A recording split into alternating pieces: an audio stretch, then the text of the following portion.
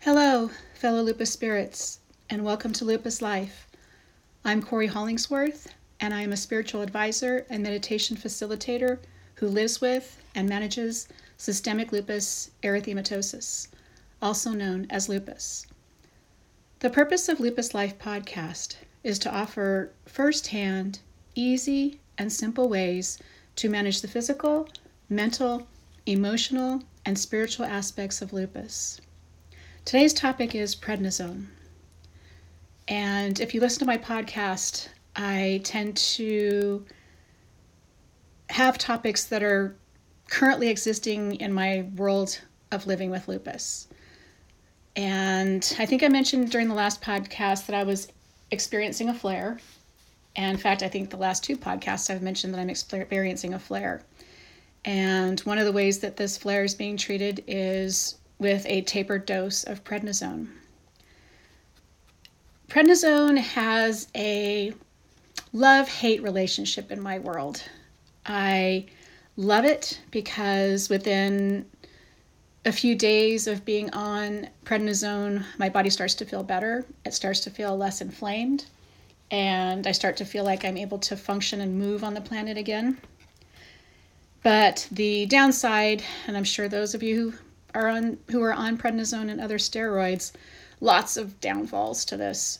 My current dosage of prednisone has caused insomnia, weight gain, and elevated blood sugar levels.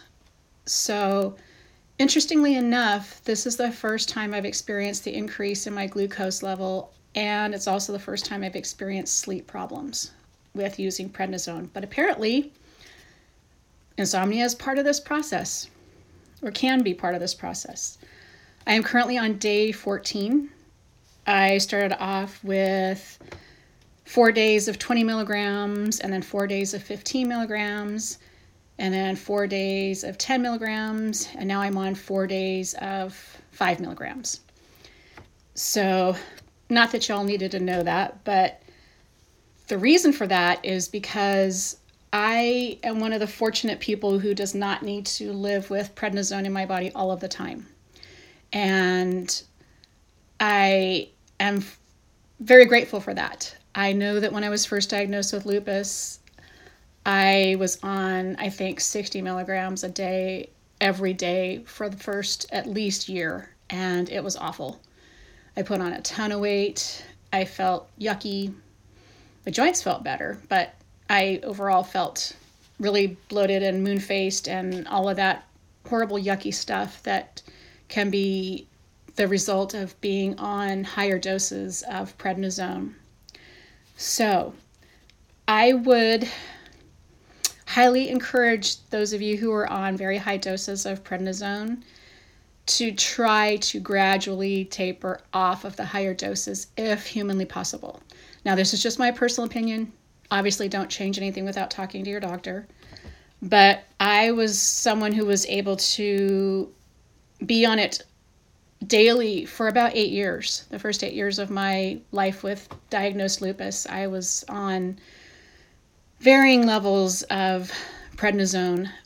And I finally was able to reach a point when I was able to taper down. And one of the precautionary tales of prednisone is to not stop it just cold turkey. It will send your body into chaos.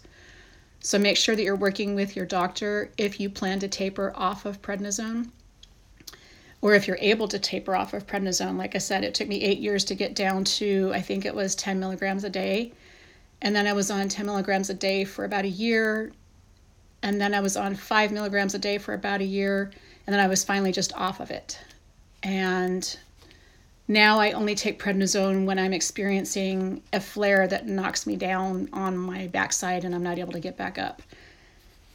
So, one of the other things about prednisone is after you've taken it for a few days or weeks, you start to feel a little bit better.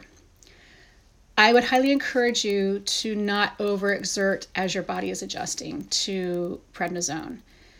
If you're someone who's on it all the time, like it's part of your lupus management plan, this is a little bit less relevant, but if you're someone who's tapering off, or if you're someone like me who needs it only during an excruciating flare, make sure that when your body starts to feel better, you're not just overexerting. Make sure that you're out of your flare before you do anything that overexerts or overextends your body.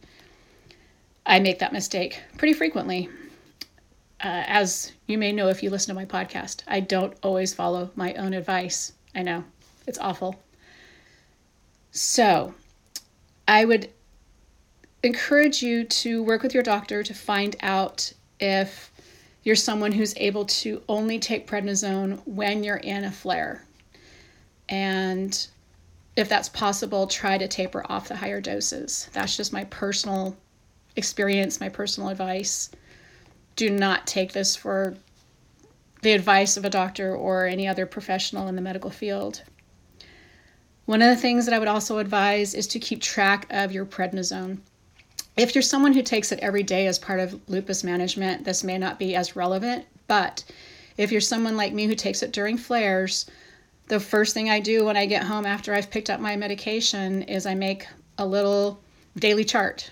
So, for example, for this particular 16-day course of prednisone, I wrote out 4 tablets, and I wrote 1, 2, 3, 4, Monday, Tuesday, Wednesday, Thursday. And then I wrote out 3 tablets, 1, 2, 3, 4, and then the next 4 days. And then I mark them off when I take them. The reason for that is because, as you know, you probably have more than one pill that you take every day.